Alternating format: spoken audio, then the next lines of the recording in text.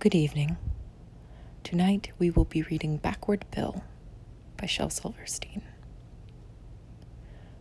Backward Bill, he lives way up on Backward Hill, which is really a hole in the sandy ground, but that's a hill turned upside down. Backward Bill's got a backward shack with a big front porch that's built out back. You walk through the window and look out the door, and the cellar is up on the very top floor. Backward Bill, he rides like the wind. Don't know where he's going, but sees where he's been. His spurs, they go neigh, and his horse, it goes clang, and his 6-gun goes nab, it never goes bang. Backward Bill's got a backward pup.